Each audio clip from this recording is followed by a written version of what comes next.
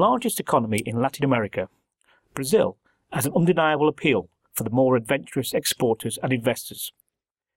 In a bid to assess both its opportunities and its particular challenges, an HKTDC research team recently travelled to the country on a week-long fact-finding mission. With us now is economist Charlotte Mann, who played a key role in the team's evaluations. Well, Charlotte, on balance, is Brazil a country the Hong Kong business community should be paying more attention to?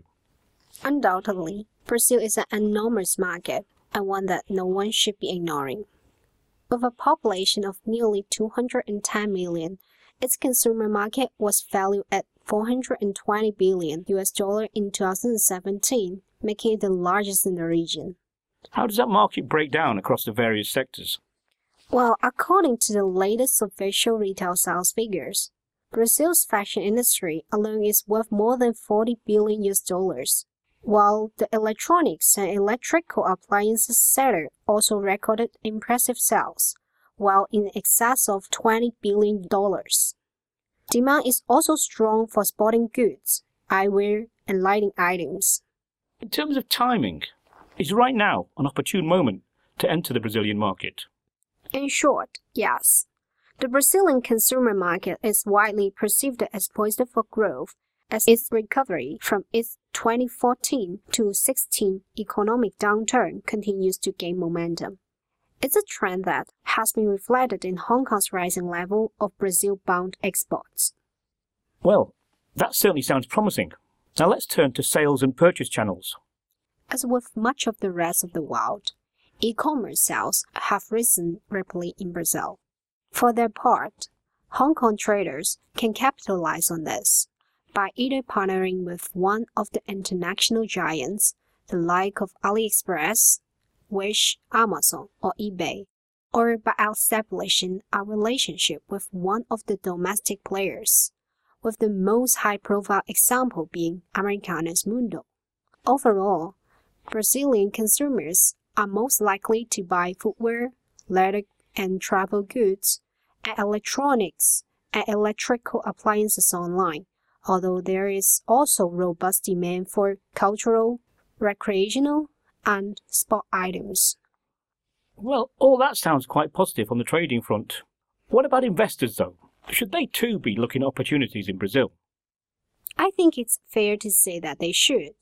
Overall, the business environment is expected to improve, with the newly inaugurated Bolsonaro administration set to be committed to streamlining Brazil's complex tax system, for one thing.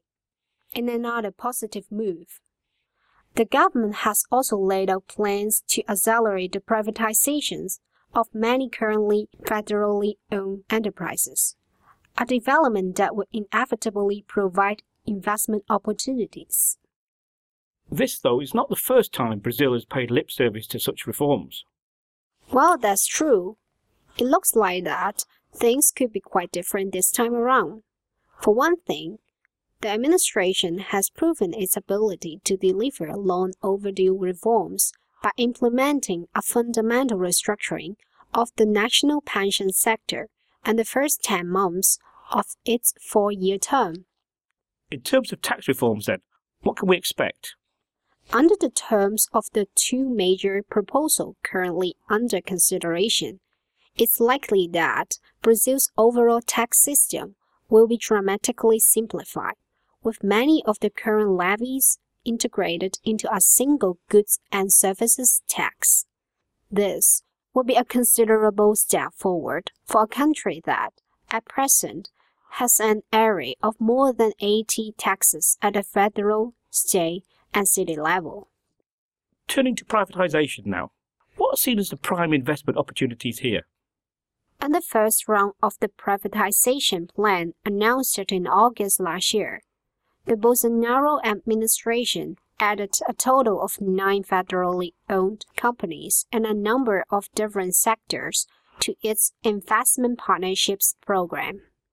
Among these is the National Postal Service provider, which many international investors have reportedly shown a serious interest in acquiring. Apart from the Postal Service provider, are there any others that stand out as particularly promising? Well, let's see.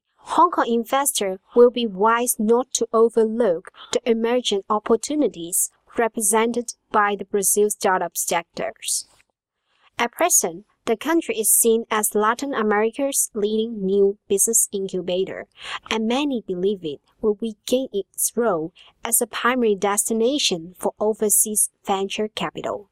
Of late, many global venture capitalists and financiers have become increasingly aware of the emerging investment opportunities in Brazil, with a steadily rising level of funding now being channeled into the country.